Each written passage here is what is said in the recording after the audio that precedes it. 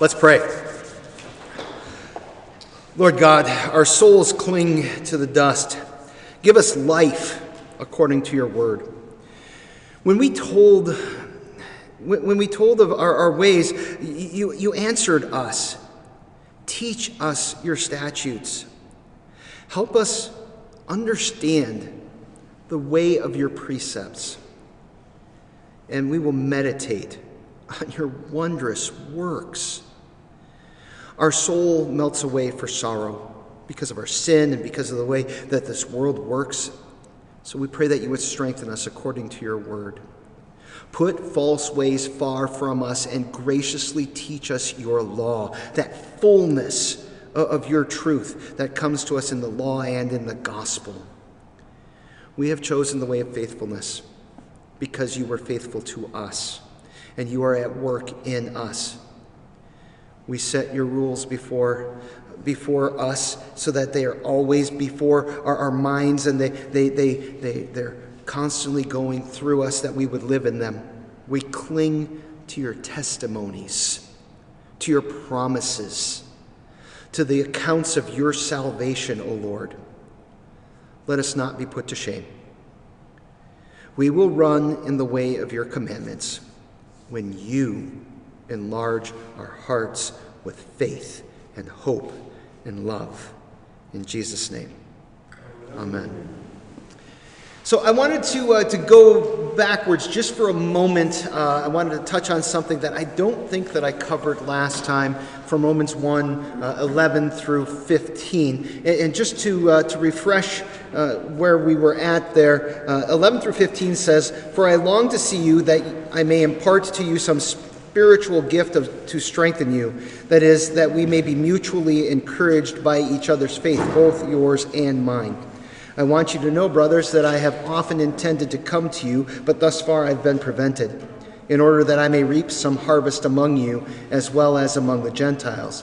I'm under obligation both to Greeks and to barbarians, both to the wise and to the foolish, for I am eager to preach the gospel to you also who are in Rome." This whole idea that Paul wants to actually physically be present, I think, is really important. We talked about the relationship that was there and the need for that contact between people, the importance of that last time. But I don't think I talked about Gnosticism, did I? So there was a heresy. It's probably the first heresy, maybe even the first heresy of all heresies, that we call Gnosticism. It comes from the Greek word to know, and it kind of has this idea of, I have this secret knowledge. And Gnosticism has a really strong preference for things spiritual over things physical.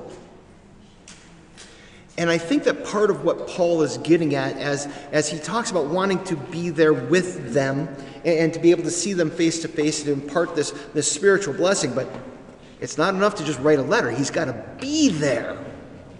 Is actually a pushback against this heresy called Gnosticism, or some version of it. So in Gnosticism, the goal is to be pure in spirit so that then you can become one with God, who is spirit, and then the physical body is seen as corrupt. And so we must shuck this mortal coil in order to have unity with God. If some of this sounds a little bit Star Wars-ish, that's what I mean when I say this is like one of the oldest heresies that there is. This idea that we want to get rid of the body in order to be truly spiritual so that then we can become one with God. Think about, in The Empire Strikes Back, or is it, no, it's Return of the Jedi, when Yoda dies, right? And he just kind of dissolves. Or actually in New Hope, the first one, Darth Vader strikes Obi-Wan down, and what happens? Doesn't cut him in half, he just disappears. Because, Who needs a body when I can become one with the Force? It's not exactly one for one, but it's very similar. That the whole idea is that we want to become one with this overarching mind. And we say it this way, that we leave our bodies behind so that our spirit can be one with God. Well, the truth is that God made us as binary beings. We are physical and spiritual. It's not that you are a spirit who's trapped in a body. We are people who recognize that God has made us complete with both parts. So you go to the funeral and the body's laying there in the casket, and maybe you've said this, no offense if you have, or maybe you've heard this. She's not there. That's just her body. I'm sorry, excuse me, no. That is her. At least part of her, right?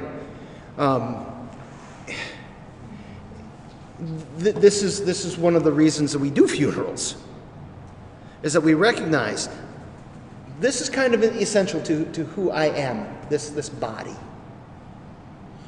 And so being physically present is a really important part of our life together, because this is who we are. So death is actually, in a sense, a violation of God's design, in that the spirit is ripped from the body, and God has a place where, after we die, that we rest as spirit in His presence. But that's not the end. On the last day, Jesus returns, and the dead are raised, and our spirits are reunited with a new body, a whole body, a holy body.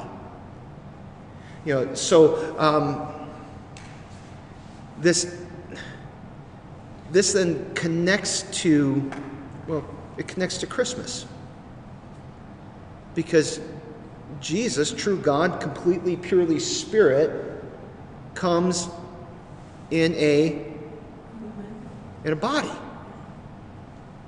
And some people look at that and they're like, well, it's just perfunctory. He had to come in a body so that He could die for us. No. It's not just utilitarian, this flesh that we have. It is good. It is part of God's design for us.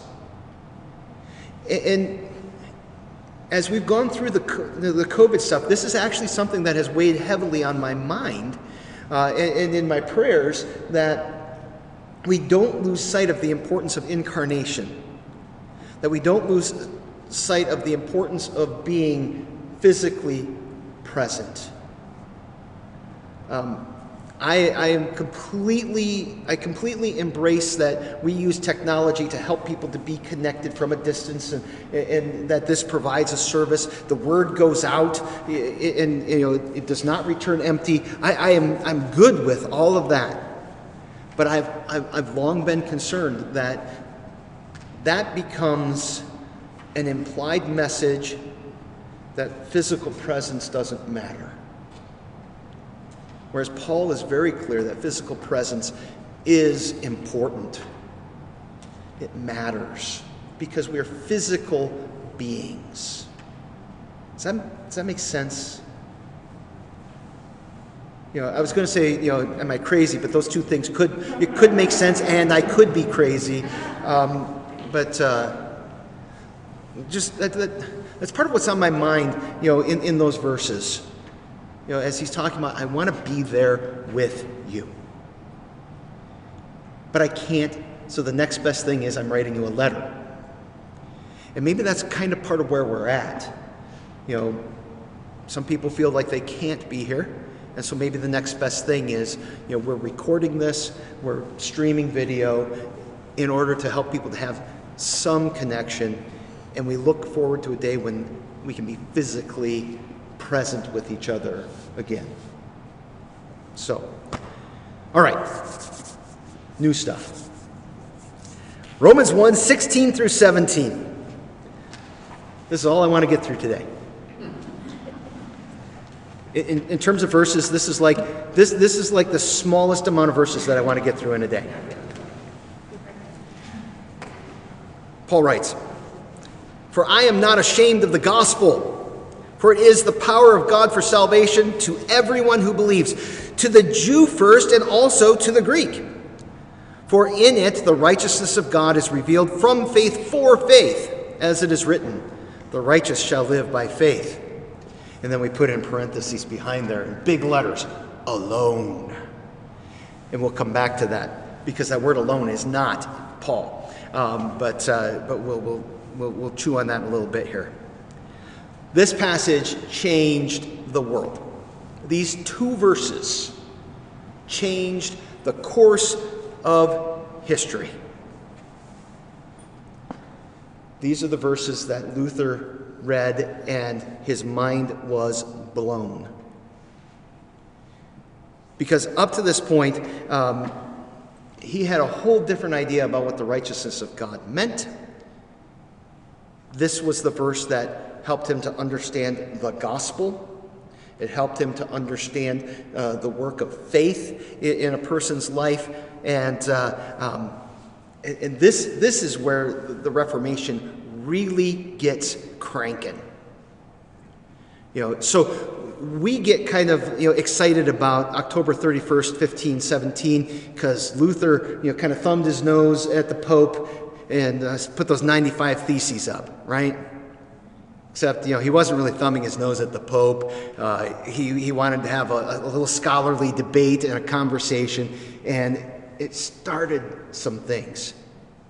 But in terms of the substance of the Reformation, this rediscovery of the gospel and its full potency, that comes as Luther is teaching on Romans, as he's preparing and he's dealing with the original texts, because up to this point they mostly did their studies in the Vulgate, and he's going back to the Greek for the New Testament, Hebrew for the Old Testament, and he hits this passage and he's like, whoa, wait a minute. This idea of righteousness is not what I've been taught all along. Because up to this point, his idea of righteousness has been completely and totally performative. It's about what he does. And Luther, again, truth and crazy, not necessarily separate from each other, right? He is obsessed with the fact that he is not performing at the level that God demands. And here's the crazy thing. When you're dealing with Martin Luther, this guy's a genius. We think that he was probably manic depressive, and so when he's on that manic side, boom. Come into my office sometime and look at the top row of books. It's Luther's works. There are I want to say there are 52 volumes that are up there. They've translated some more, and there's still a whole bunch more in German that hasn't been translated. And I mean, it's ridiculous. The guy's performance is crazy, and he just lived the life. He strove and he tried, and I mean, if anybody was doing it, boy, it's Marty. But he recognizes that his righteousness does not live up to God's righteousness. And then as he's going through this, he's like, wait, the righteousness of God is revealed from faith for faith? What does that mean? The righteous shall live by faith? What's that all about? And it completely transforms everything. And even that bit that he wrote, there was this young guy by the name of Charles Wesley. If you know any Methodists, they kind of owe their heritage to him. He reads what Luther wrote about this passage, and it says that he says, "My heart was strangely warm." Now, when it says it was strangely warm, that doesn't mean like, ooh, that was weird. It means from the outside, that he had like this spiritual experience that God worked in him. And he was like, oh, the truth of the gospel is here. And everything starts changing, after Luther goes after this, because then he is not a monk who has some beef with indulgences. He has become a priest, a professor who recognizes that, we've lost something in God's truth. And he becomes compelled to teach this and to push it and to drive for it. Everything else, he kind of, gets pushed in these different directions. After this, he's all in to teach this and to make sure that anybody that he can share this message with hears it. So, Paul writes, I am not ashamed of the gospel. Why would anybody be ashamed of the gospel? I mean, that seems kind of crazy, right?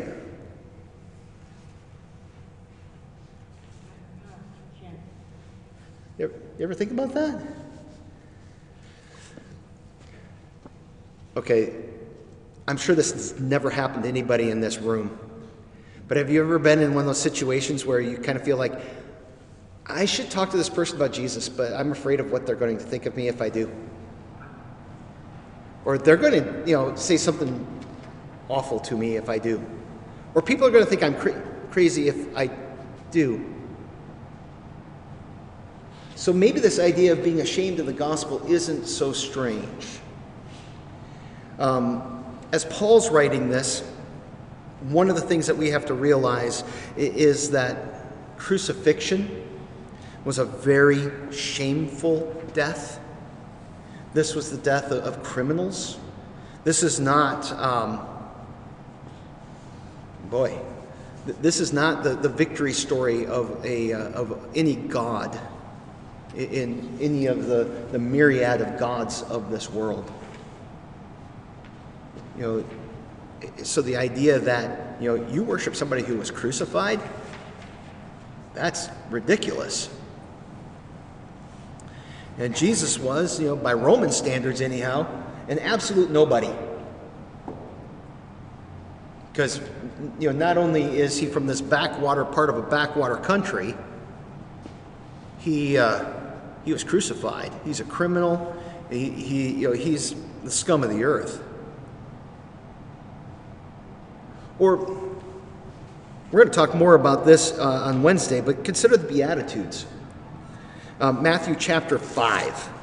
If you turn there and look at that.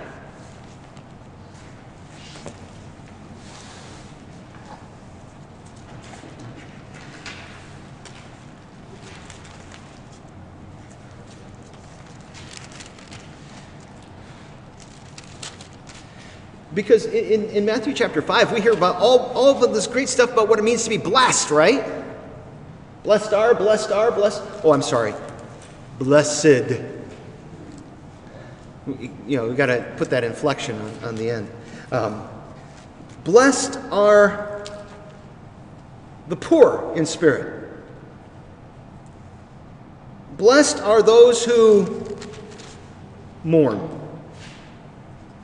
Blessed are the meek. Blessed are those who hunger and thirst for righteousness. Blessed are the pure in heart. Blessed are the peacemakers. Blessed are those who are persecuted for righteousness' sake. Anybody signing on? I want this. Blessed are you when others revile you and persecute you and utter all kinds of evil against you falsely on my account. The kingdom of God has a different order. It has a different logic to it than the kingdom of this world. And even as people who grew up in the church, the logic and the order of the world still kind of clings to us. It informs the way that we think. Look at our entertainment. Look at how we We understand our politics. We like winners. We like power. We like pleasure. And so Jesus is so counter all of this that maybe as a Roman citizen, I would even go so far as to say as an American, it would be pretty easy to be ashamed of these teachings. Teachings of humility, teachings of self-sacrifice. You know, it goes against the world. Luther wrote about this idea in a document called the Heidelberg Disputation. I want to say this was 1518. So 1517, you've got the posting of the 95 Theses. Luther is becoming famous, and people want to take him down a peg. And one of the guys for the job was a man by the name of Johann Eck. And he challenges the Wittenbergers, the other professors, and Luther to a debate. And Luther just comes in and he eviscerates this guy, because that's what Luther does. Luther was not a nice man. I don't know if you know this. He was something. So Eck is a doctor, and so he's got the Dr. dot in front of his name, and Luther would call him Dreck. Instead of Dr. Eck, he just, hey, Dreck. And that's funny to us, that just sounds weird. Except in German, Dreck means trash. Yeah. And as part of this, he talks about the theology of the cross and the theology of glory. The theology of the cross calls a thing what it is. It recognizes sin, and it recognizes brokenness in the world, and it recognizes the weakness of humanity. The theology of glory is kind of, the on steroids version of that is like Joel Osteen. If you have your positive attitude, you've got it in you to overcome and all of this. And Luther took this strong stand and said, nope, we're broken, and the only way we're getting through this is God's salvation. Can you see why that might not be appealing to somebody? It's like you're in control of yourself. Yes, it is a control, a power issue. And I think that this goes back to the very first sin. Who is God? Is it me, and I reach up and I take the fruit for myself to be like God, knowing good and evil? Or is God God and I'm kind of dependent? That's one of our virtues here in America, right? Being dependent? No. But that is kind of the state that God leaves us in. And for the Romans, that whole idea would be absolutely offensive. So as Luther deals with this idea of the righteousness of God, if you read that article, you will read this. He says, I hated the righteousness of God. Because he saw it as this weight that always hung over him. Luther had seen the righteousness of God as a performative standard. And is that wrong? Is there a sense that God says, this is righteousness, live in it? Do these things? Walk in these ways? Go back to Psalm 119. Just that little bit that we read there. Give me life according to your word. Teach me your statutes. Make me understand the way of your precepts. Wants strength according to your word. Graciously teach me your law. I have chosen the way of faithfulness. I set your rules before me. There is an ethic that's involved here in this righteousness.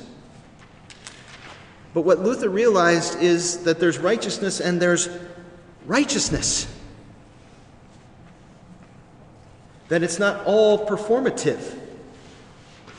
But there's a different kind of righteousness that's being talked about here.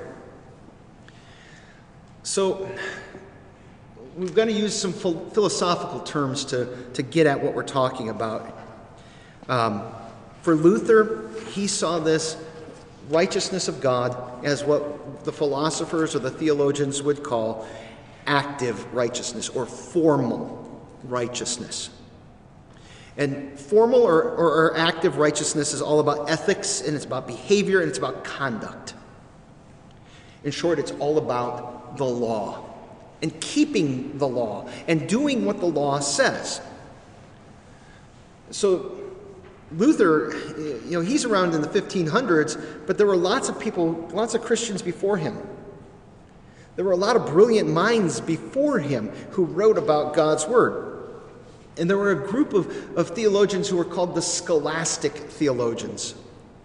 And they start at around 1000 AD with a guy by the name of Peter Lombard. And the high point is in the 1400s with a guy by the name of Thomas Aquinas. And that's a name you may have heard somewhere. He wrote a book called the Summa Theologica, which is it's the summation of all theology. This guy was so brilliant that, at the time, you would have a scribe write, and you would speak, what you want written down. But because his mind is working so fast, he would say something to this scribe for one book, one part of the Summa, and then he would say something to this guy for another part of the Summa, and then he would go to a different part of the Summa here, and a fourth part of the Summa over here. He's literally writing 4 books at once in his mind, speaking it to people walking through. This is the kind of guy that we're talking about when we talk about Thomas Aquinas. And he taught that there was a bit of divine spark that was left in us from creation. And that every person has a bit of that divine spark in us that, if properly tended, could flare up into deeds of righteousness. In other words, you've got it in you to be righteous. Yeah. And the idea was that, the word and the sacraments, they would infuse grace into you, kind of like, it's kind of like putting fuel in your car. And it would give you the ability to be empowered to be a person to do God's righteousness. How does that fit with your experience? How does that fit with what the Scriptures teach, even more broadly? I think we want to be in control. Yeah. We don't want to let go. That's the hard part. This is what Luther identifies as that theology of glory. There is something that I can contribute to my salvation. There's something that I can do to make God look to me and love me and accept me. And answer my prayers. And that's right. It all becomes performative. God answers my prayers because of what I do, which is paganism, by the way. Right? I offer the right sacrifice, and then the gods don't smite me. And maybe if I offer a really good sacrifice, they do something nice. It's paganism. And it just kind of seeps in, because at heart, that's the brokenness that's within us. So this teaching, in essence, is what we call, more theology terms, synergism. It comes from the Greek sin, which means with, S-U-N, ergo, to work. You've heard of ergonomics. These are things that you do to help your work. So synergism is you work with. And it's a false teaching that says that we work with God to perform good works and to display righteousness in our lives, and thereby contribute something to our salvation, be it ever so small. Now, I want to be really careful here, because as Christians, baptized, the Spirit within you, He's working in your life to shape you, form you, transform you. Are there times as Christians that we make choices to do what is right and to do deeds of righteousness? Yeah. In the power of the Spirit. And what does that gain you? What does that earn you? When you do the right thing, in God's economy, what does that earn you? I like to think because it makes you feel better about yourself. Say that again? It makes you feel better about yourself. Okay, it makes you feel better about yourself. Okay. That can be valuable. It gives us more confidence. It might help us to be more conscious. Okay. But in terms of our relationship with God, does it earn us anything? No. Everything that we have has come to us by His grace. Even the fact that the Spirit is within us and He has worked this life in us that has allowed us to choose. So these good works are gifts that God has given. It talks about this in Ephesians chapter 2. Ephesians chapter 2 starts with, "You are dead in your trespasses and sins." And by verse 10, 8, 9, and 10, it's by grace that you've been saved through faith. This is a gift of God, lest any person should boast. You've been saved by grace. And he says, "For we are God's workmanship." And we do good works that were created in advance for us. And so these good works become gifts that God gives to us because you are His saved people. And we do them because of His salvation at work in our lives, not to earn that salvation. I think sometimes when you're praying, whatever, God comes up with something you didn't think to pray about. And Yes. It's sort of like, that was God. Yep. That happened, Yeah, God will bring things to our hearts for prayer. Absolutely.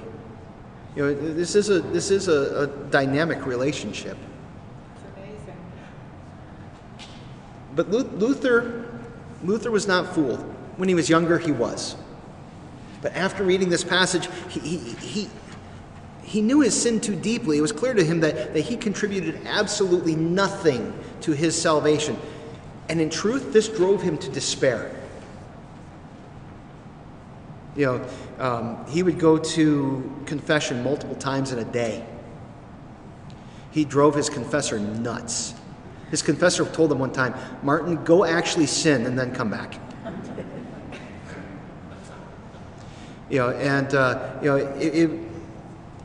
He was tormented by this. And so finding this message of the gospel just absolutely transformed him. So he's not ashamed of the gospel. Paul's not ashamed of the gospel. We don't need to be ashamed of the gospel because it is the power of God for salvation for everyone who believes. I already mentioned, it's by grace you've been saved through faith. John chapter 1 verse 12 says, "To all who did receive Jesus, who believed in His name, He gave the right to become children of God." The reception and then become children. This is the work of God, that you believe in Him who was sent. John 6 verse 29. Those are Jesus' words. So this whole idea that this salvation is for everyone who believes, really, it's a mind-blowing thing. And this is where that word "alone" comes in. Because Luther literally jots in the margin of his Bible the word "sola," alone. And it's one of those famous solas, that we hold to. Probably the first, right? Sola fide. By faith alone. By faith alone, we receive this righteousness. And Paul is going to continue to work on this idea. But in terms of our theology as Lutherans, this whole idea of faith became just very much the key theme of the Reformation. That this is a righteousness that is received not by anything that we do, but completely as faith, like hands out, receptive spirituality that God gives to us.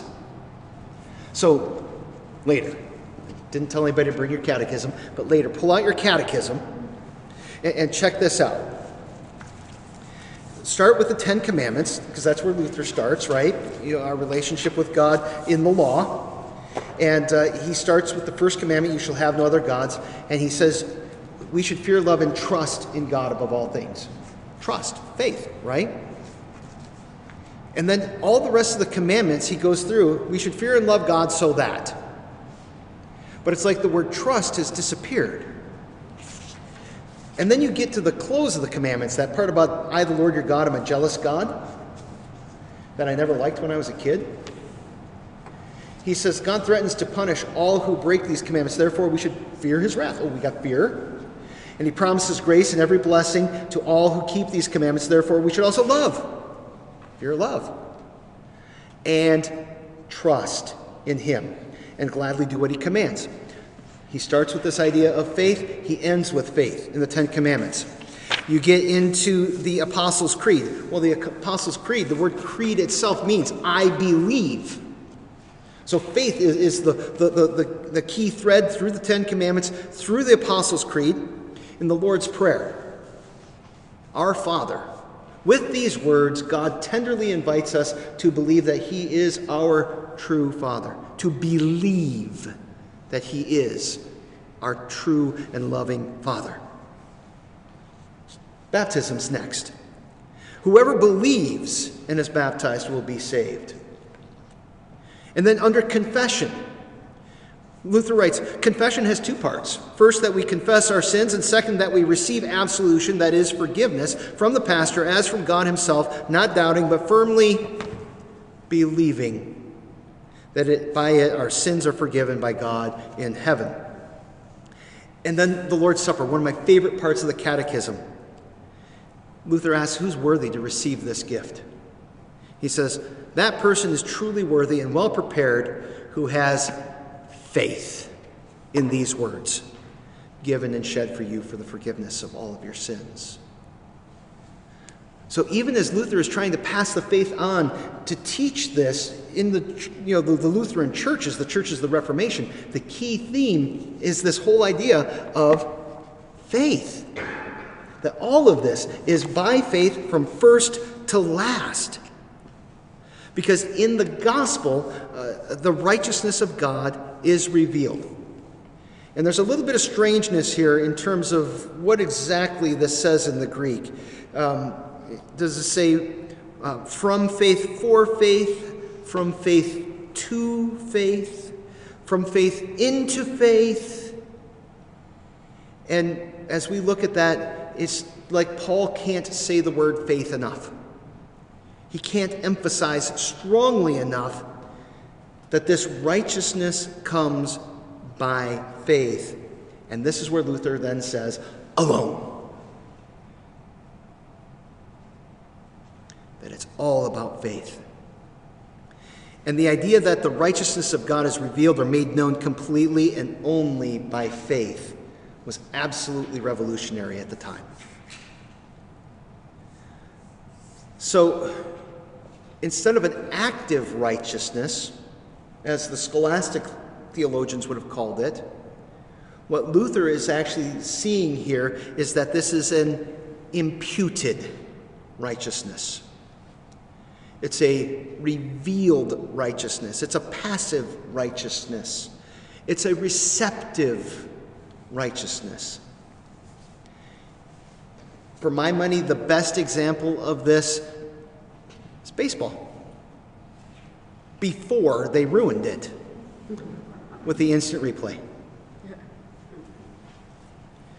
Because in baseball, when I was a kid, actually just a few years ago, if the umpire said you're safe, you're safe. And it didn't matter how many times the TV booth looked at it and said, "Oh, the umpire messed that one up."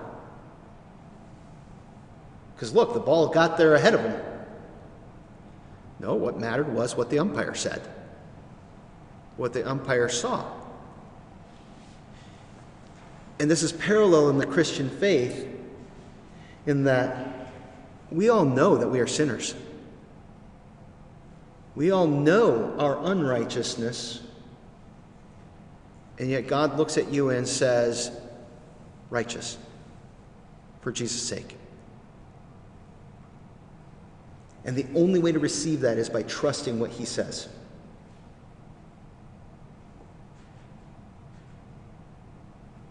We trust what he says about us in Christ.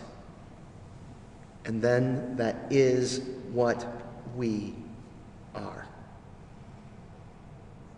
We become truly righteous. Maybe not in our deeds, but in our relationship with God. For Jesus' sake. And he's going to explore this more through the book, through the letter, through Romans. And so this gets us back to the question that we started with. What is the righteousness of God? And as we look at this text, it tells us that the righteousness of God, is it God's holiness?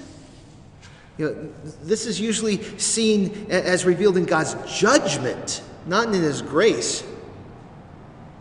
We see that the righteousness of God is something that is revealed. It's something that we don't naturally know, that we cannot, it cannot be understood or received by our efforts. It's from faith. It's only received by faith, and therefore it excludes performance. And this righteousness that is revealed by faith, it gives life. God's judgments bring death and damnation, that righteousness. But this righteousness makes us alive. Roman life was regulated by a form of very strict civic righteousness. Now we're using it in a third way. We have God's righteousness in terms of the law and what is right in what we might call natural law. We also now have this imputed righteousness, this revealed righteousness that's received by faith. In Roman world, they had what we would call civic righteousness. And we still have this. We look at people completely separate from anything that they might believe and say, that's a good person, right? That's civic righteousness. They're doing what the society thinks is right. Well, the Romans had a form of civic righteousness that was highly performative, and they understood that some things were right and some things were wrong. And they believed that this was revealed to them by the gods. Some actions are righteous and some are unrighteous. And Paul's going to explore the distinction of righteousness and unrighteousness as he gets into this letter, and he's going to show them and us a different kind of righteousness. Now, why is it important to understand that Paul is speaking of imputed righteousness as opposed to active righteousness? Why is it important to understand that he's talking about this gift of faith rather than the things that we do? What do you think? About Christ. It's about Christ. And he's bringing it back to that message over and over again.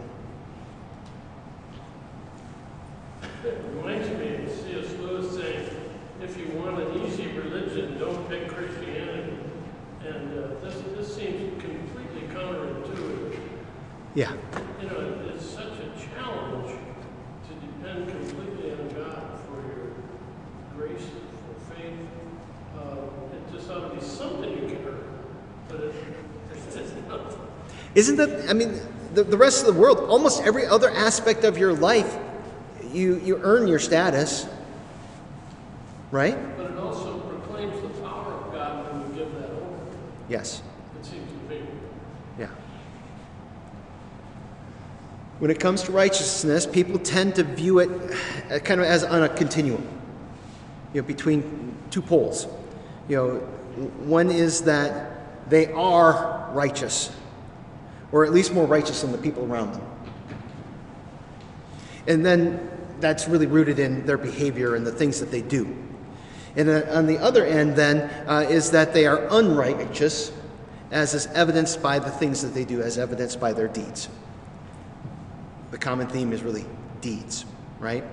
I'm righteous because I do the right things. I'm not righteous because I don't do enough of the right deeds.